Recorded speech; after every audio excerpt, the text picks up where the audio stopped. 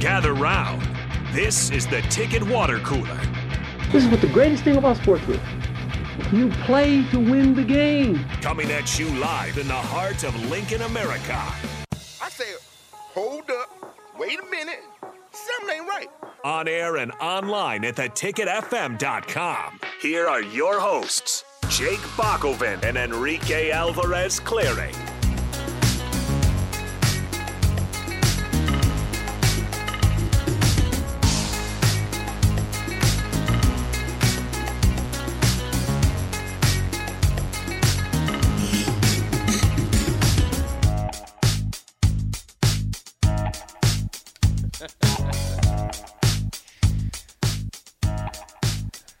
Welcome to the Ticket Water Cooler. I am Jake Balkovin. I have returned, and instead of getting any screen time, we're going to give it all to Rico. So we got Rico double on the screen. We'll fix that. I'm very important. I will go fix it. All right.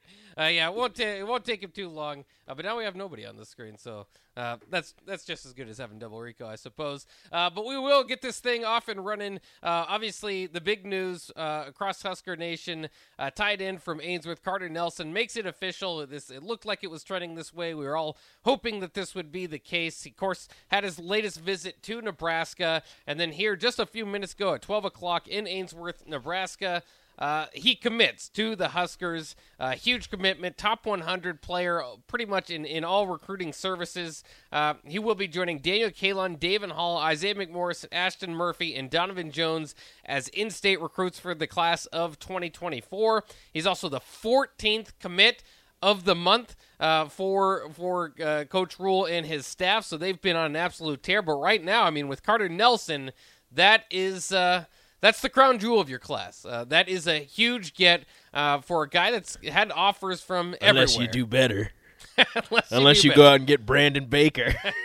Take that, Carter Nelson. But even then, I mean, an in-state tight end that has, the likes of Alabama and Georgia and Notre Dame, all in on him, and just about any other school you can name. Maybe they could. Maybe they go out and get another highly rated kid, but this is to get the in-state kid. This might either way be the for in a lot of people's minds the top get. First off, welcome back, Bach. It's great to have you back. Yeah. Maybe if Nebraska goes on a recruiting tear like this, you'll have to leave again and then come back. Apparently, come back the day that a highly ranked recruit is supposed to make their decision. If that's how these things are going to work out, but.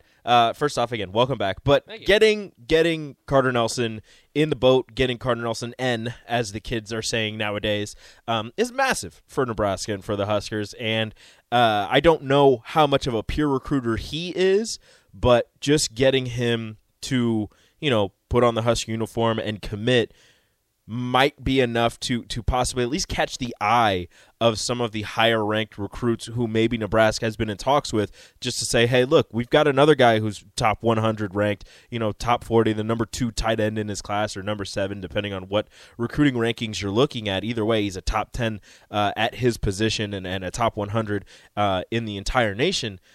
Maybe seeing that might sway the interests of some of the other highly rated recruits to at least consider giving Nebraska another chance, because you've seen, after Daniel Kalon commits, and I don't want to say it's all been him, but after he commits, Nebraska's just gone on this run of in-state commits, and after these massive recruiting weekends that they've had, you've seen a lot more people, a lot more of these high schoolers deciding to commit to Nebraska. So there's something in the water. Maybe it's the new coach, first year on the job, maybe he'll get Nebraska back to where it's supposed to be, mentality. Maybe it's a lot of hype. I don't know exactly what it is or what's going on, but as of right now, Nebraska's recruiting is on some sort of crazy tear. It is, and I think, though, too, I think the Carter Nelson commitment does balance it a little bit more. I hate to keep using this term, but it's kind of what you see in recruiting is Nebraska does have, of their 21 commits now, I think 8 of them are outside, just according to 24/7, are outside the top 1,000 players in the country. Typically, maybe you get 4 or 5 of those kids in a class. So, Matt Rule has shown in his first 2 classes that he's willing to trust his own eyes, not necessarily go off, recruiting or other offers, recruiting services or other offers, and maybe give these guys chances, or sees guys that maybe don't get big time offers now because they're not quite there yet, but he sees if he puts some development into them, that they could be those type of players at this Big Ten level. But this does kind of balance that a little bit, because you do have a lot of under the radar type of guys committing.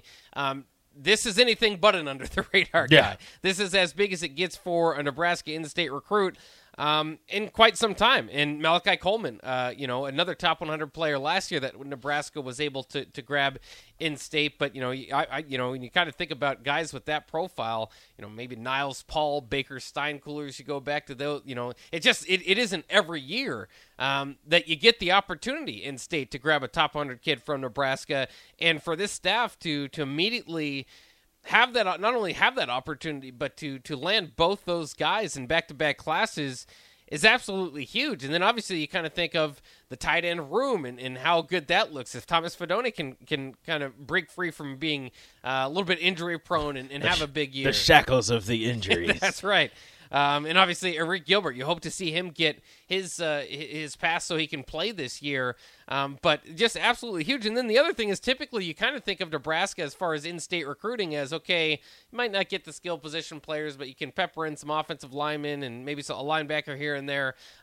This class is led by its in-state Nebraska skill position players now. I mean, you thinking down the line, you could, 3 or 4 years from now, have Daniel Kalen lining up with Davon Holland, Isaiah McMorris, and now Carter Nelson. Those are all, your skill positions. Yeah, if you're thinking about, as you said, 3 years from now, however many years from now, you could have a Nebraska quarterback from the state throwing touchdown passes to an in-state wide receiver, another in-state wide receiver, and an in-state tight end. Like, it's a little ridiculous, or not ridiculous. It's a little crazy to think of, because, as you said, when you think of in-state recruiting, you're thinking of offensive linemen, or you're thinking of linebackers, and maybe some defensive linemen as well. You're not really thinking of position players ranked this highly, at least for quite some time in the state. I know back in the day that there were a number of position players and offensive linemen that you were getting out of the state that were able to contribute at a high level, but for the most part,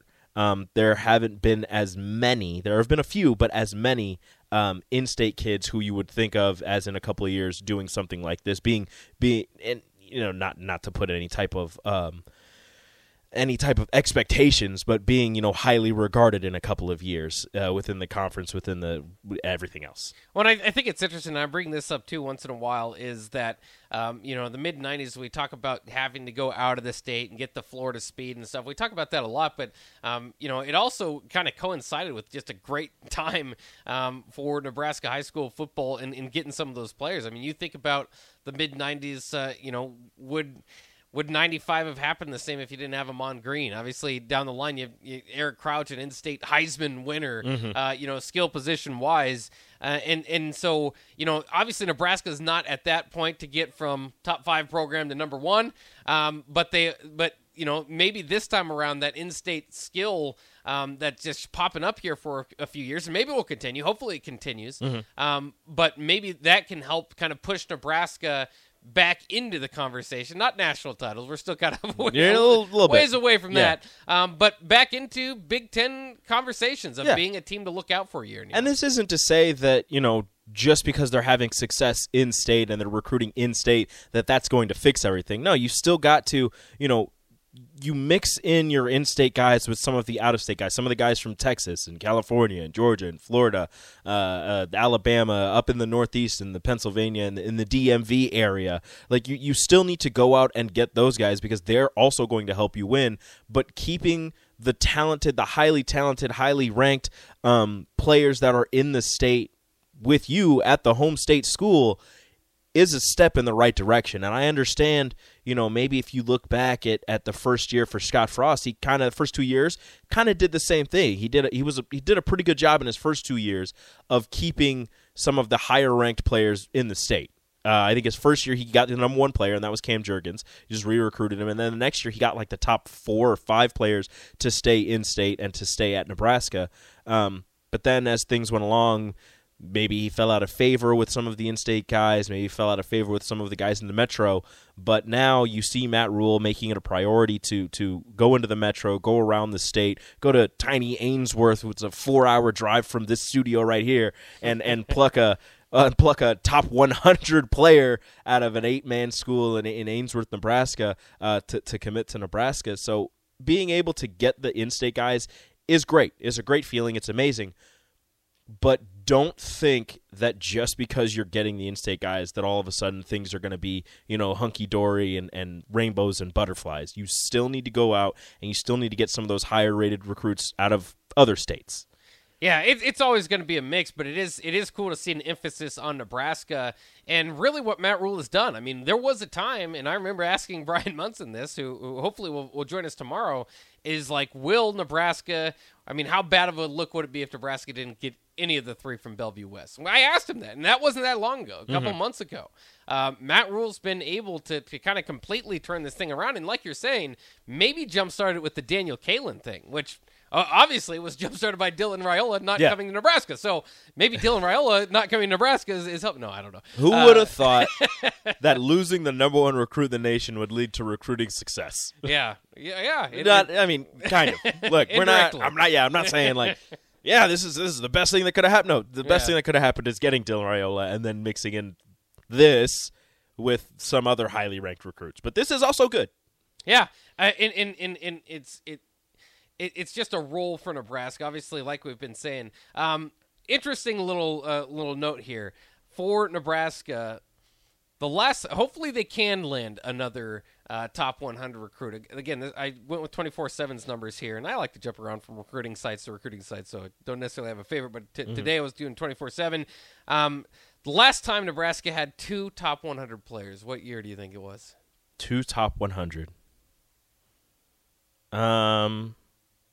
They don't necessarily have it now, but you've got one in the boat here with Carter Nelson. We'll see. They've had a lot of high-end players on campus. First thought was one of the Mike Riley classes, but I feel like I'm wrong. You were wrong. Is it past Bo? Bo didn't do that. It was Bo. It was Bo? It was a Bo year. Oh, what year for Bo? I got nothing. 2011, Nebraska had 3 top 100 players. None of them named Amir Abdullah, who also came in 2011. But Aaron Green, Jamal Turner, and Charles Jackson. 3 top 100 players. That explains why I don't remember it. Right. None of them necessarily turned out to be that guy at Nebraska. Aaron Green finished his season, finished his career at TCU. Yeah. Jamal Turner was oft injured. Yeah. And Charles Jackson injured a little bit here and there as well. How about this? How about this exercise? With those 3, just top 100 players in general. If I said, the last 10 of them, what year do you think that dates back to? The last 10? The last 10 top 100 players to commit to Nebraska. Uh-huh. So what do I have to guess? Like, how long ago would it have been, like, the 10th guy on that list? The 10th guy? Yeah. 2002. It's the same thing. 2011. Okay. So you go. It's kind of fun to kind of go back through this. Again, this is according to 24/7 Sports. The last top 100 guys. Again, this is to kind of give you an idea of what Carter Nelson, the commitment, means today. Just because Nebraska doesn't get these guys very often. Malachi Coleman, of course, in 2023. Thomas Fedone in Fedone in 2021. Okay. Turner Corcoran. Actually, I forgot. Yeah. Fringe 5-star. Fringe 5-star. Yeah. Big time get out of Kansas. Has played a lot. Wandale Robinson in 2019. He was top 100. Top 100 player. So you're averaging about one a class here outside of 2022.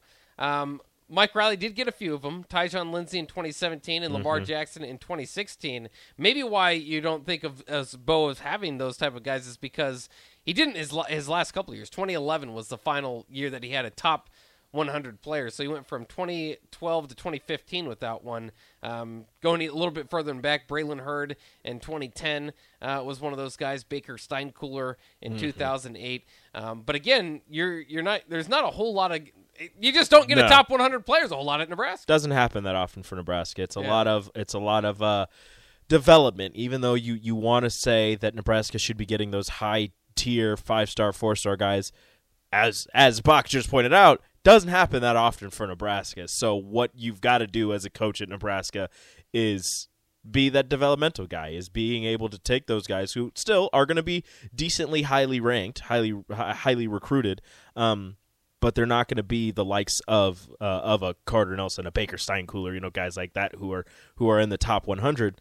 So what you have to do is grab those guys and turn them into potentially top 100 guys by the time their careers end at Nebraska. You're not, and maybe it'll change if you start winning. Not if you're supposed to say the other way around. No, if you start winning, and if you can get back to that plane again, then maybe things will change and turn around, and you can start getting back into creeping into the top 100 players and taking more than just a single top 100 player each year. Well, yeah, and again, with Malachi Coleman and Carter Nelson, these are in-state guys. Even you go back a little bit further with Fedoni and Corcoran, these are regional guys. So maybe that next big step is to convince a guy from the outside that this is the place to be. And we'll see. Hopefully, this class is not done. 21 commits now total. I believe Terrell was saying he was looking up the rankings. Nebraska's now up to 14th. For what it's worth, there are a few teams with like 12 commits with a lot more 4-stars that'll probably jump Nebraska at some point. Yeah, so we were looking at this yesterday. Yeah. And like you said, Nebraska jumps up to 14th, just one spot ahead of Minnesota. Take that, PJ Fleck. But so looking at this, teams that I believe Nebraska will not finish ahead of by the time the National Signing Day comes around: Mississippi State, Ole Miss, Texas A&M, Arkansas, Florida State, Miami, Alabama, definitely. Yeah. They're at 32 because they only have 8 commits. 3 of them are 5-stars. I think Illinois is going to finish higher than Nebraska. Really? Yeah, I do. Oklahoma's at 41.